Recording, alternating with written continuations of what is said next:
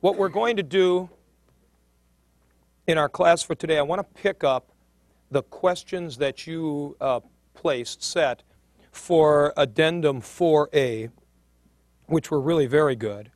And then the main part of Chapter 4 is going to be the focus. Now, I want to say this. There are essentially 4 really critical chapters in this book.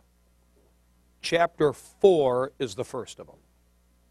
Then Chapter 6, which is on levels of signifiers.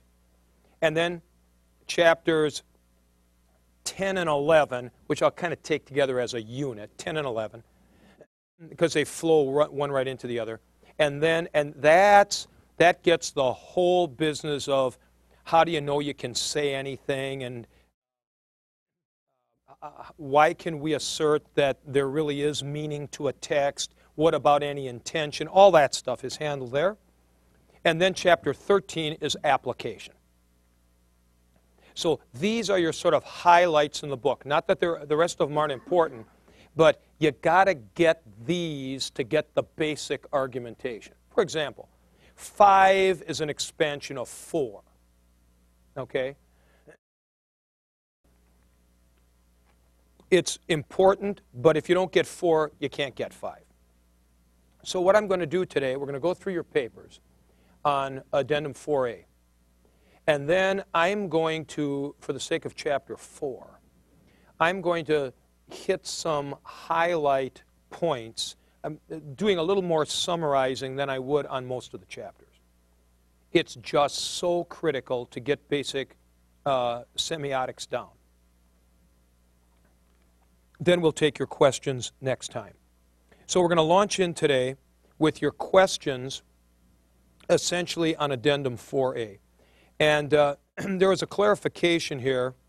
Dennis, you came in and asked here, and I had this right on top, about the NB. I have this in the chapter on various occasions.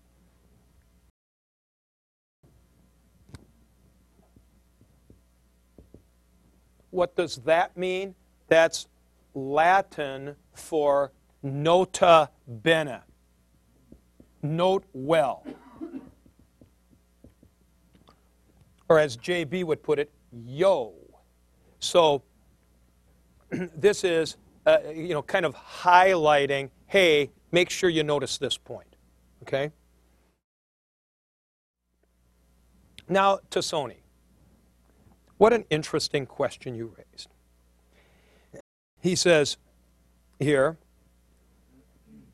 after reading this, I thought about how many people quote a random scripture reference and so on. How do we equip parishioners with the proper knowledge? We certainly can't teach a hermeneutics class for them. Really? Yes, you can. And I would like to say, Andrew, there's actually one up on the web done by... Yes. I did this at St. Paul's Lutheran Church in Des Peres, here in the St. Louis area. It's 5 sessions. And actually goes through the stuff you guys are going through. Signifiers, conceptual signifieds, all that kind of stuff. But it's done at a kind of a throttled down level, though it's really throttled up compared to what most people would think you'd get at a parish. But I'd have to say, Andrew, I think you actually have to do it. See, you're going to actually have to talk about how you interpret a text on several levels. Why? Because you'll be doing it with your people. So don't sell this short, this idea that you can actually do this. Will Rosine, the father of my colleague Bob Rosine here on the faculty, taught for many years. He was president of Concordia Milwaukee, now Mequon, for a number of years, worked at CPH. And he had a saying that I think is very good. He said, actually, anything is teachable on any level, just not at the same speed. So you got to watch how fast you're going about these things. Now, next, Mark, Adrian. Now, Mark, just so I can save my voice here a little bit, I'm going to come over with your paper. I'd like you to read out this paragraph.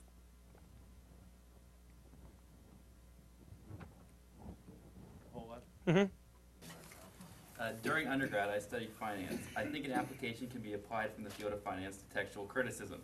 The major things that we looked at when analyzing a company would be the financial statements, the text. The financial statements can be broken down to three main ones: the balance sheet, the income statement, and the statement of cash flows. The words. You could further break these statements down to things such as operating assets, non-operating assets, operating expenses, etc. The letters.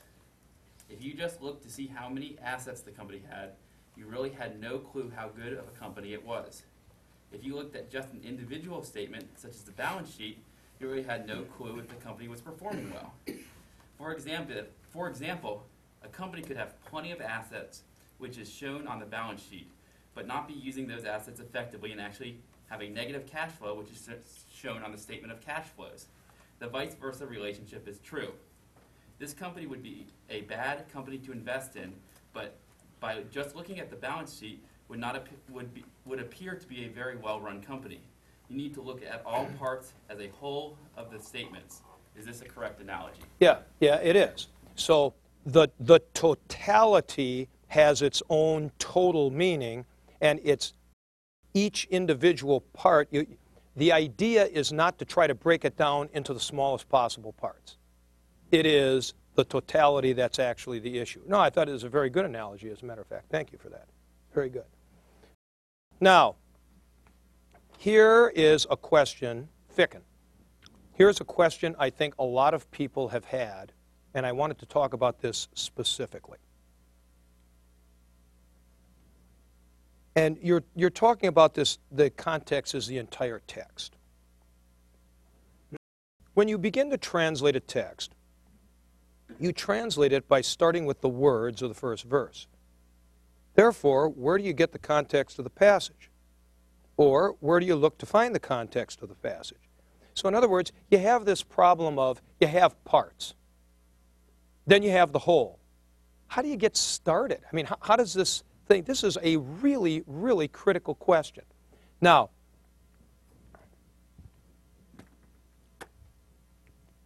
a couple of years ago, a guy wrote a paper that I have kept because it did such a good job of explaining this. This guy wrote, his name is Brandon Booth, and he wrote this in 2004. He says this, and you know, this is similar to the hermeneutical spiral I talk about at the end of the last chapter. He says, it's very similar to the so-called bootstrap problem in computer science. Let me put that up. I did not know about this until he wrote this paper.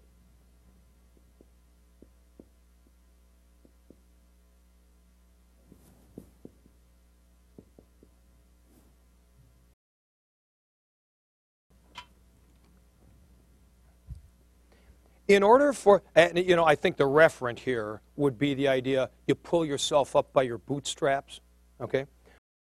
In order for a computer to work, now listen to this, it's really good. Its operating system must control the hardware. But in order for the operating system to function, it must be executed from the hardware. The problem is, how do you get the operating system to run? The whole must be running for the parts to operate, and the parts must operate for the whole to run.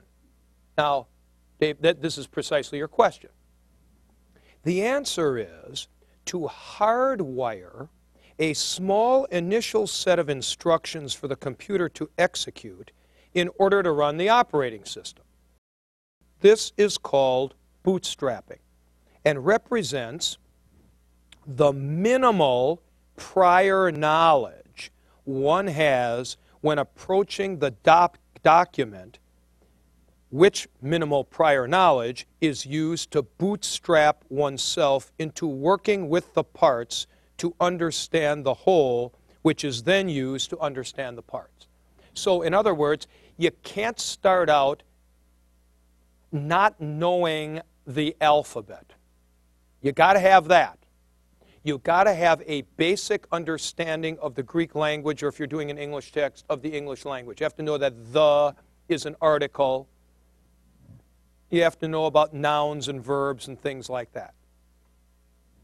So that kind of gets you into the system. And now you're going to start to work, and what you get, you come back and modify. So that's why toward the end of chapter 4, we got the hermeneutical spiral. See, it's not a hermeneutical circle. There you're just kind of going around and nothing's happening. So chapter 4 itself says the same thing as addendum 4a, but 4a is done in more traditional terms. That's why I have you read that first. So you start out, you kind of get a little bit of stuff. Oh, yeah. Then that helps you to understand what you just read, and then you get more, and presumably you get more. But this is why you got to know something in order to get going, just even if it's a bare minimum. That's a very good question. Thank you for that. Okay, now, would. Stop hiding back there. All right. I have found it useful and helpful when in sermons the original meaning of a word is given, because it usually brings to light the fuller understanding of the overall text. No. I mean, original meaning may be if... No, I'm not going to even... Just stop that. I'm not going to even acknowledge that. Because the original meaning might tell you something. But you're going to have to determine whether it actually is helpful or not by the context. See, so you can't just say, here's the original meaning, it must be revelatory. No, you're only going to know that if the context actually suggests that it is, in which case the context is determining it anyway. Suing. Would it be a fair way to say it that you would look at the various meanings, such as, I can't remember what the verse is, but it talks about it's probably John 1 where the light knew the darkness, but the darkness did not. Oh, yeah. And then it's either overcome or understand. Katelaben, yeah. Yeah, and it's one of the two meanings, but in such way that when I looked at it undergrad, you couldn't say definitively which one it was, but you can use the two various meanings to come to a better understanding, maybe theologically. Is that appropriate, or is that still inappropriate? We talk about that more in chapter 8, that particular verse, but let's go back to what Wood was saying. You're not going to solve the problem by finding out what the original meaning was. Okay? Because at that time, it could mean comprehend or overcome. And if the first meaning was overcome, that's not going to be determinative. That's really kind of the point. You're not... This business, and this is why I'm taking some extra time on this, this business of original meaning and etymology is something that's just got to be kind of napalm bombed out of people. It's so, we are so kind of wired for this, and I'm not sure exactly why. Well, it's modernism. You know what it's kind of like? How many of you in this class know what the Lamarckian theory of evolution is? Any of you know that? Lamarck? Early evolutionary theorist who felt that evolution took place by contextual pressure, not by adaptation, by, let's say, genetic change. So in other words, if you cut off rats' tails, eventually rats' tails would disappear. if the food supply was really high, giraffes would stretch their necks to get it, and eventually they'd have longer necks. Okay? Now, this has always been discounted. The fact is, in standard evolutionary theory, the giraffes that would survive would be the ones that had, through some mutation or whatever, longer necks. They could feed from higher branches. All right? But it wasn't like stretching got them to be longer-necked creatures. Now, the Lamarckian theory of evolution has always been discredited, but everybody kind of believes it. I mean, just, you know, the average person. Oh, something or other is the case because the fish had to swim faster to get away, therefore it got faster, you know, aerodynamics or whatever. So this is the same thing with this darn original meaning etymology business. There's just this feeling inside of us, like Plato's theory of language, or like the subatomic physicists, that if you get down to something the most basic, then you actually understand it. When in fact, the whole is the basic unit. All right, now here's something that's similar. Ciphering. Rather than be able to simply look up a word in a lexicon, I must also analyze the context I find the word, including the syntax surrounding it. I have learned in my small amount of education so far that an appropriate way to find the meaning of a word is to do a word study and find all the places that the word is used in the Bible or by that particular author. Then I can see how it is used in those places. No. Might be interesting, but if you were in chapel today, Tim Dost preached about the law of sin and death from Romans 8 and the law of the Spirit. Now let's just take a look. Take your Greek New Testaments out.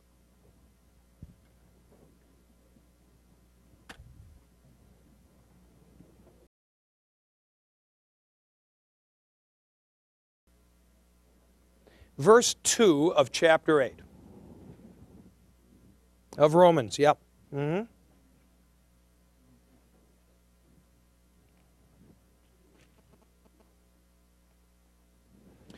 For the law of the Spirit of life in Christ Jesus, eleutherosen, has freed you from the law of sin and death.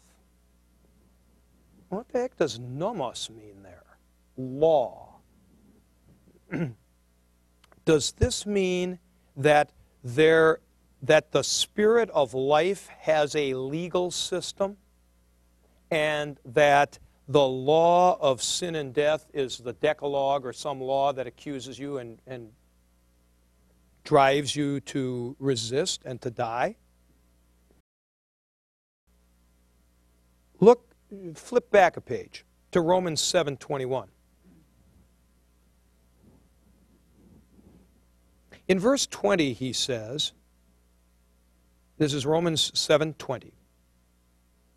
For if that which I do not desire, tuta, this I do, no longer am I working it, but he oikusa en emoi hamartia, the dwelling in me sin. Now verse 21. Therefore, ara, I discover, I find the law for me desiring to do the good, that for me the bad lies close at hand. What the heck's the meaning of law there? Is that the Decalogue? See, now what you're going to have here, Joe, is clearly in something like, flip back to Romans 3.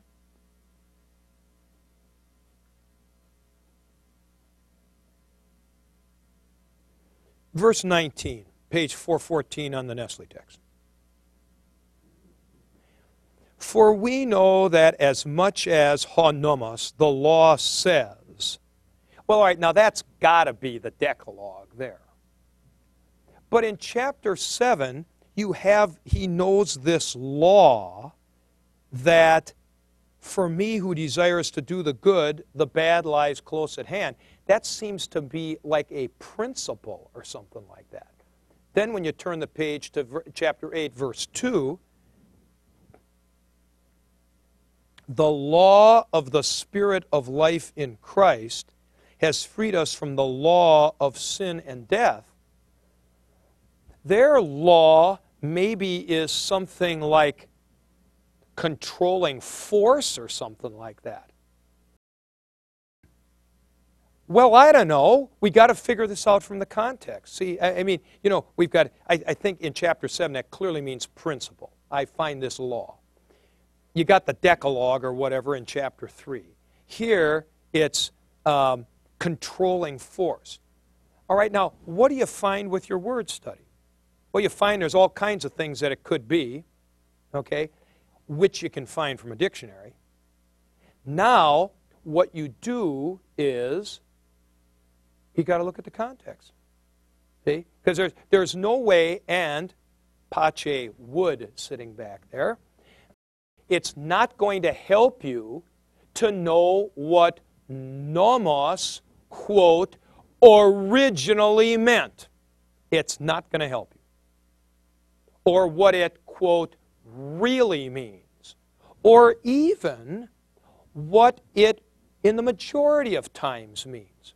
You know, for example, here's a really good example. Take the word justify. Now, in our context error, what will we usually use justify to mean? God justifies the ungodly or something. What does it mean? To make you right. To declare you righteous, for Christ's sake, or whatever. I could use this 100 times, and all of a sudden, I might have the following sentence.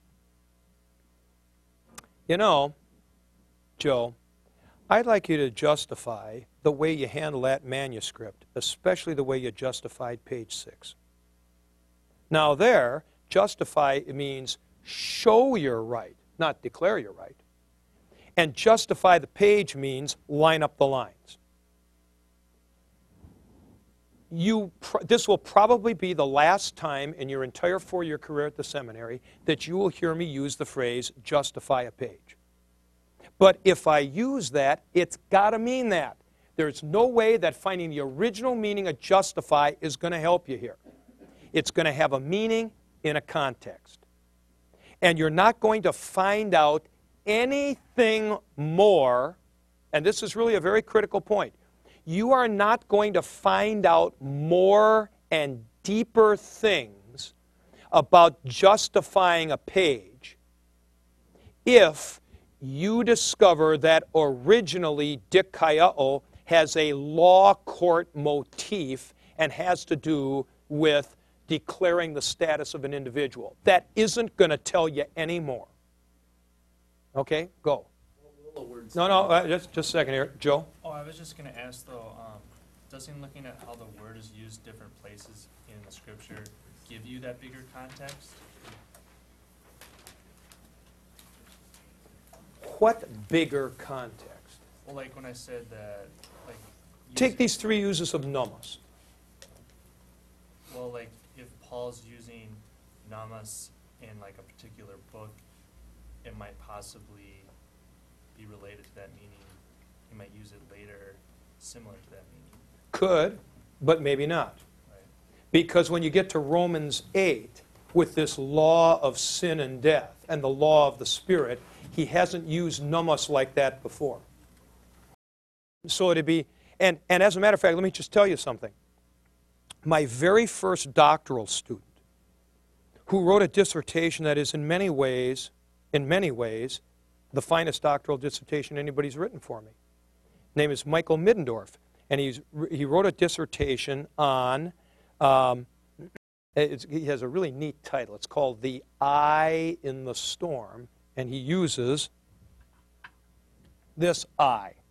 and it's all about Paul in Romans 7 saying the good that I would, that I do not, and all the rest of that. And he analyzes this whole thing, and who is Paul talking about that be referent when he is talking about the good that I would, that I do not? Is it pre-conversion Paul, post-conversion Paul? All those kind of questions, okay? Now, as part of this dissertation, by the way, this is published by Concordia Publishing House. It's a very good dissertation. As part of his dissertation, he did an overview of the whole book of Romans. Really is substantive. When he did his reading of chapter 8 in this overview, he does not take my view of this. He thinks that the law of sin is like the Decalogue, which is then used by sin to accuse people and so on. So he's not thinking of it as ruling principle or something like that. He's got evidence, okay? I'm not saying he doesn't have evidence. But doing a giant study of all the places that the word is used and what it might mean doesn't help you. I mean, what you got to do is you got to argue the context. Okay? So we are just so caught up in the notion of a real meaning, which often takes the form of etymology or the first meaning, but may not, because some people think it's the majority meaning or something like that. That, like I say, you got to almost napalm bomb this out of people. And this is why, in this course, we have this heavy theoretical discussion of language, of what is actually the nature of language and how it works. Like addendum 4b. Is there a direct connection between thought and language? So if you see the way Hebrew is constructed, they actually thought different than Greek people did and stuff like that. These are huge questions. They're huge questions because arguments, when people are doing exegesis, often come down to a guy appealing to something like this. Okay, Eric, did you have your hand up? Oh, okay. I was just going to state the question, what good are word studies? Like, what good can they provide you? Not much. You could see all of the ways that it might be used, but in general, a dictionary gives you that. Okay? Now, at that point, and by the way, I might just say, as far as using a dictionary is concerned, this is very critical. Never believe it when a dictionary puts a passage under a particular meaning. It's only the dictionary maker who thinks that that's the case. Dictionaries do not fall out of the sky. It is, and as a matter of fact, well, let me say a little bit about this. The BDAG, the Bauer, Danker, Arndt, Gingrich, published 2000. I actually worked on that with Fred Danker. If you look at the introduction, he's got a nice couple of lines in commendation. I thank him for that. When Fred and I were working on some parts, we would actually argue about meanings or argue whether a passage should go one place or another. And I remember this specifically. We were arguing once about a thing, and it didn't happen often that Fred would ever admit I was right. But I remember one time he did. He said, okay, I think I'll change that. When I hung up the phone, I said to my wife, that is really scary. What would have happened if I hadn't phoned Fred tonight? The dictionary would have been different. And you realize that, in fact, a dictionary is nothing other than a record of readings. It is essentially a record of readings of A, a really famous guy, or B, a whole bunch of scholars that agree with each other. But a dictionary is not the truth in that sense. It is still a guy thinking the passage ought to go here. Now, I will tell you this. Fred did a fantastic job with BDAG. And one of the things he did is he would say, you know, it might be here or it might be under this one. And that's exactly what you have to do. So when you're using any lexicon, always be exceedingly suspicious if a passage is slotted under a particular meaning. Might be. But it's essentially somebody's reading. Yeah, Eric. Just out of curiosity, do those slotting of Bible verses change depending on somebody's denominational background ever? Nah, I don't think so. No. Nah, it's just a matter of your reading. Right. Okay, now, this leads us to Grace and Albers.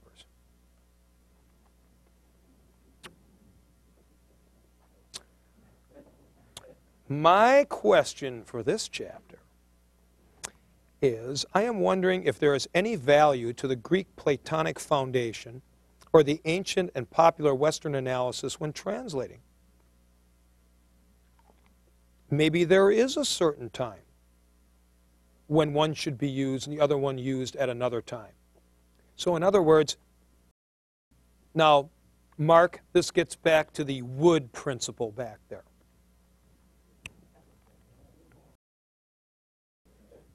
Is there, now this, what I'm going to say, I hesitate to say, because it's like waving meat in front of a tiger or something.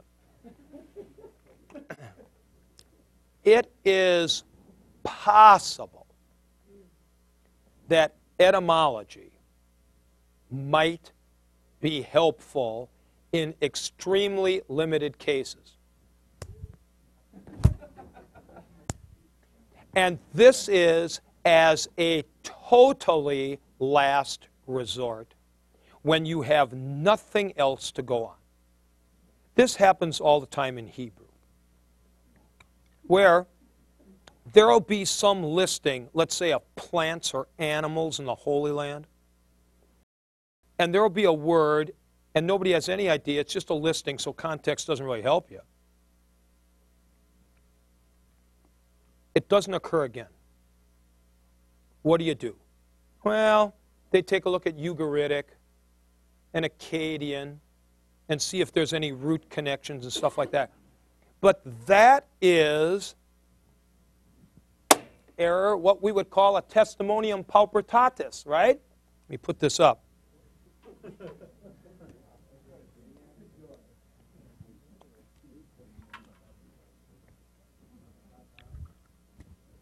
Got to learn this phrase. This is just one of the great phrases.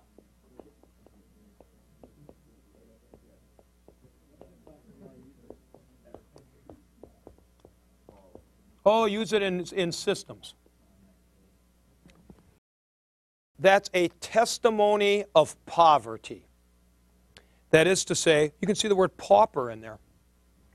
Testimonium paupertatis. That when you have to resort to it, it is a testimony to the fact that you have no other resources. It's that seriously bad.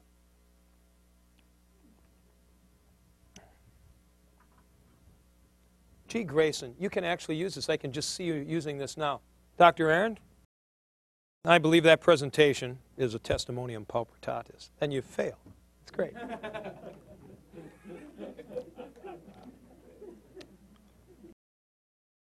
Now, this one, Tom, your question turned out to have kind of an existential force for me. This was very interesting. Is it inappropriate for a person named Jonathan to say that his name means gift of God? All right? Gift of Yahweh, Yo-Nathan.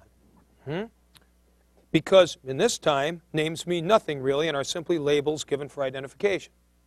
Well, very good. You are right about the way names are thought of, their sound, and so on like that. But our son Jonathan is adopted, and we couldn't be more proud of him. We gave him the name Jonathan for just that reason, because he was a gift of God. And if we had received a second child and it had been a boy, we would have named him Nathaniel, which is, Jonathan is gift of Yahweh, and Nathaniel is gift of God, El. But you see, we were thinking of that sort of specifically, but I would say, generally speaking, a guy and a gal, who are married and have a baby and are looking at names and get these name books and stuff like that, they tend to do what sounds good, and, if there was an Uncle Jonathan in the family and so on. But that's an interesting question, and I would have to say, in our case, we actually did look at that. Are you thinking of something in your family? Or no? Mm-hmm. Okay, Nick, let me just take your question here. How much context do we need to understand the meaning of a word? One sentence, context of the paragraph, chapter, a book? I don't know, Nick. The answer to that, I think, is as large as is necessary to make reasonable sense of what you're trying to interpret. And now I'm going to give you kind of an overall answer to something like this, which you will hear me talk about on numerous occasions, and it'll come up in chapter 11, 10 and 11. That finally, how are you going to know if the translation or your understanding of a passage is the right one? It's a matter of fit. See, in other words, does it handle the maximum amount of evidence, including the really important stuff that you got to try to handle? So, is it handling the near context and the far context? Does it make sense culturally? Does it make sense socially? Does it make sense theologically? When all that comes together, then it becomes what would you say? Kind of a satisfactory interpretation. But it is subjective in that sense. And I think all of those who sign on to the train to oblivion, piloted by Mark Wood,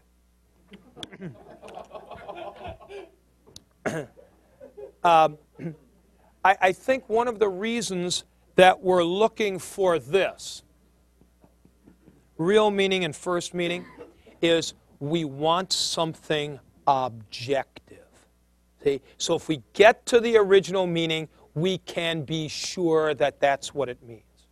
But there is no surety like that.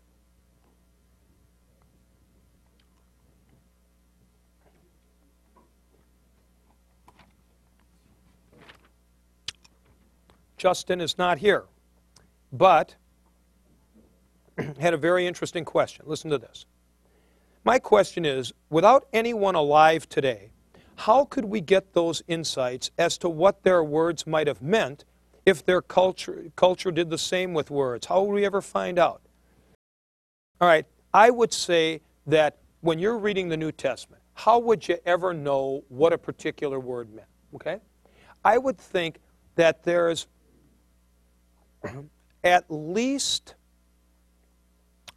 4 answers to that. I mean, 4 things that go into answering it. Number one, there were ancient lexicons. All right?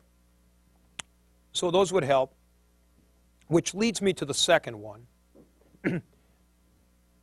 Almost all texts that we read are translated into other languages. So then if you know the second language, you can kind of work back, like Latin.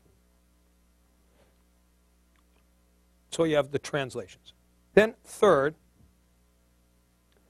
you do have epigraphy, epigraphs, the writings that take place on temples and things like that, carvings in stones. Those will help you with the use of words, mainly because those things, epigrams, tend to be pretty short and kind of obvious. So that will help you. Finally, though, it all comes down to context. And that's all you're going to be able to rely on in the end.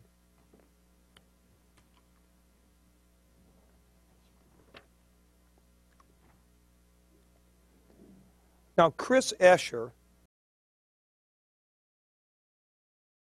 asked the following, which is very interesting. As we're talking about different languages, what about Chinese or any other Asian language that uses characters for individual words? I gotta admit to you, I do think that Chinese, Japanese, which use kanji, the signs that have individual meanings, are a little bit different than what I'm talking about here. I think what happens with the Far Eastern languages might be more building block with individual meanings, and as a matter of fact, some of these kanji signs do actually have meanings kind of built into them. So we're not talking about that. That's a very interesting insight.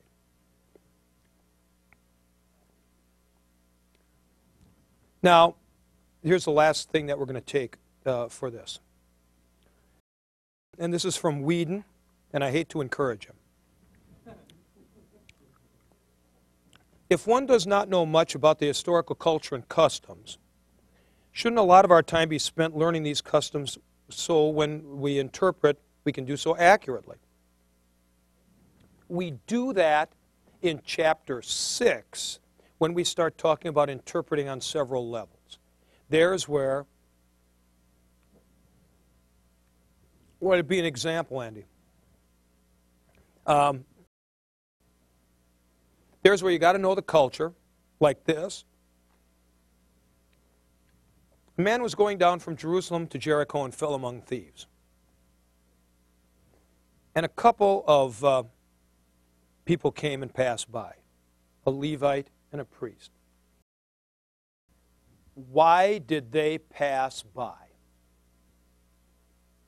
Were they just heartless? Was there something about purity and temple service involved? Was it something about the danger of the road? See, you got to sort of know about that to make sense of the story. We call that interpreting on level 2. That is to say, you're interpreting the deeds of the story. You're not interpreting the words at that point. You're interpreting the fact of passing by. What'd that mean? So we'll talk about that, and we'll have several resources that we can look at. Okay? Very good. All right, thank you, guys. This was a terrific set of questions, and this is so key, this entire basic understanding of how language works, that you almost cannot spend too much time on that to get some of the basic stuff down. Now, in the time that remains, I want to make an introduction to Chapter 4, the main part of it. And let me erase this here.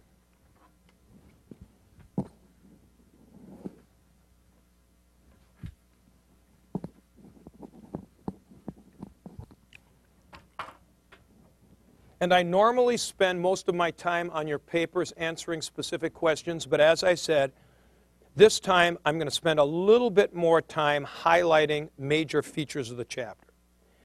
Now, the first thing I want to talk about is, what the heck, Dallas? What's with this mumbo-jumbo of signifiers, conceptual signifieds, and all this? Why doesn't he just talk about words and meaning? Here's why. Let's take the word word, okay?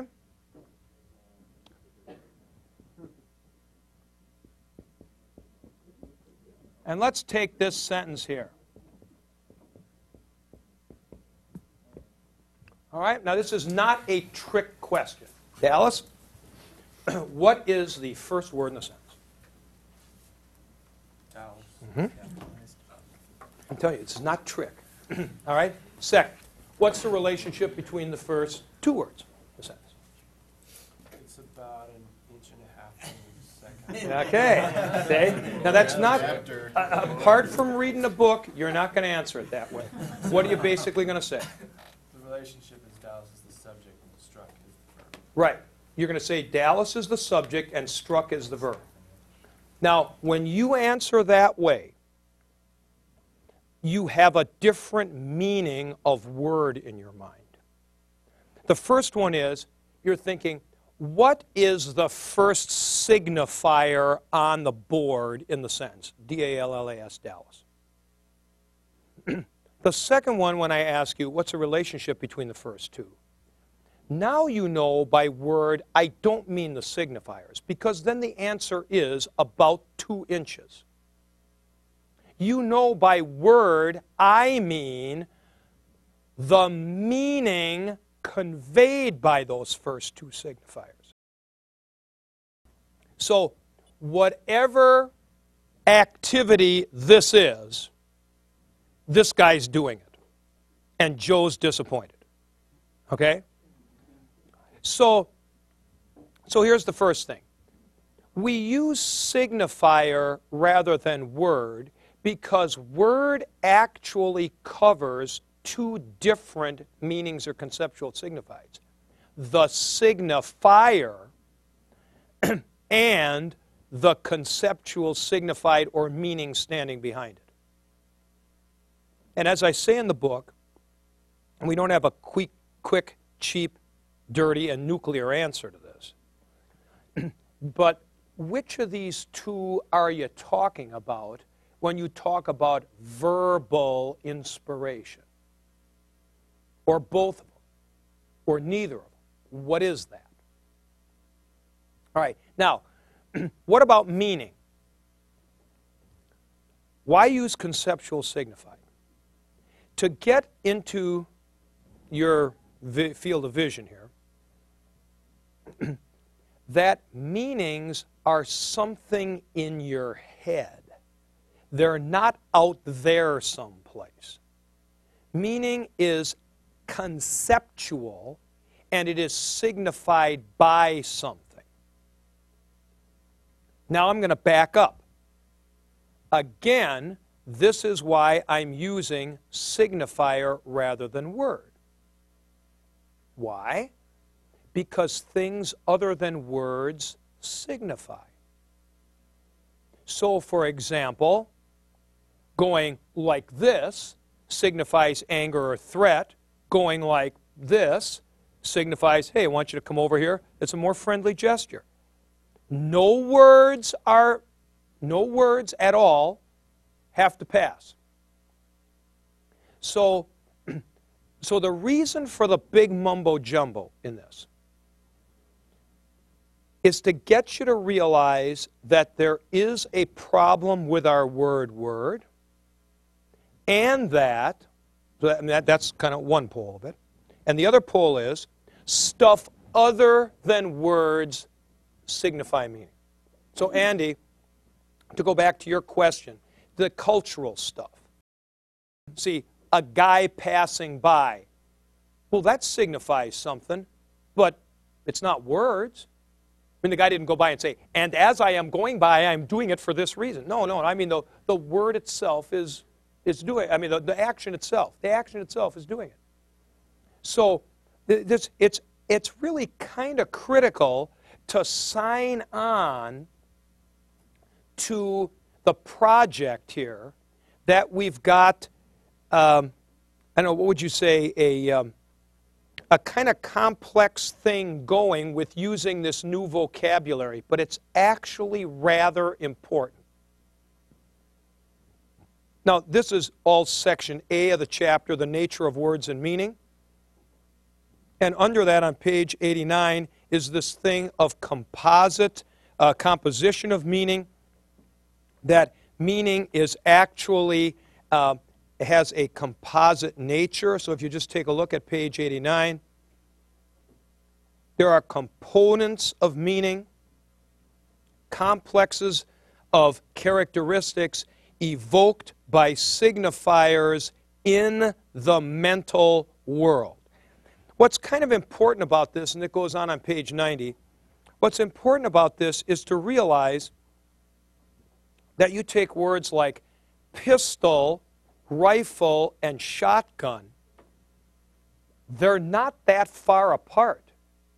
The difference between shotgun and rifle is whether there's rifling in the barrel or not.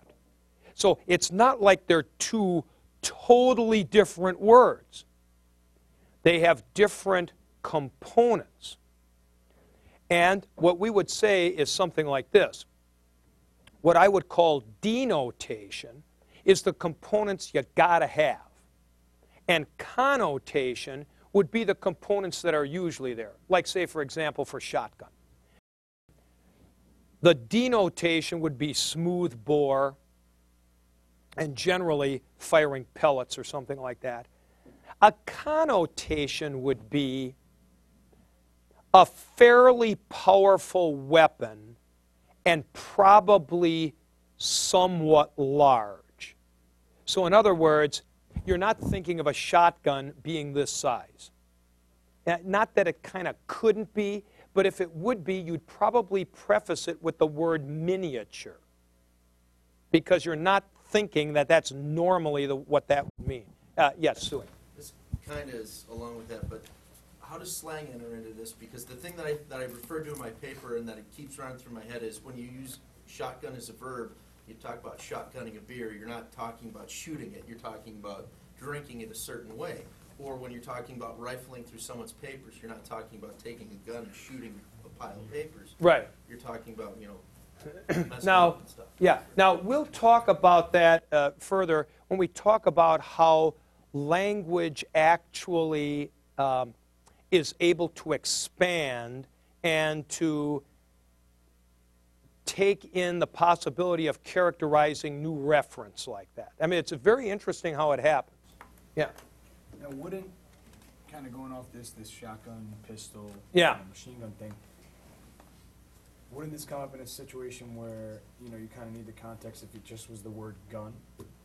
Yeah. See, now, we're going to talk about that in Chapter 5, how there are broad words like gun, and then you have underneath that like rifle, but underneath that you could have automatic rifle. See? So there are broader words and narrower words depending upon the number of necessary characteristics. Thus, gun has fewer necessary characteristics than shotgun does. Right. So you might put it like this, to speak sort of Velzian mumbo-jumbo here, that a more general word is one that has fewer necessary components of meaning. And the more narrow a word gets, the more necessary ones it has. So if you have AK-47, that's going to have a whole bunch of necessary components as opposed to something like shoulder-fired weapon or something like that. Okay. Okay. So for tomorrow, oh my gosh, we're over time here. For tomorrow, we will pick it up here. And that's a good question there, Ozzy. And I want to go over that chart in particular. And I have an article for you that I'm going to hand out from the New York Times about umpires and determining meaning and so on. And my letter to the New York Times, which they refused to print, refuting the article. But anyway, so we'll... Baseball umpires, yes. Okay, we'll see you tomorrow.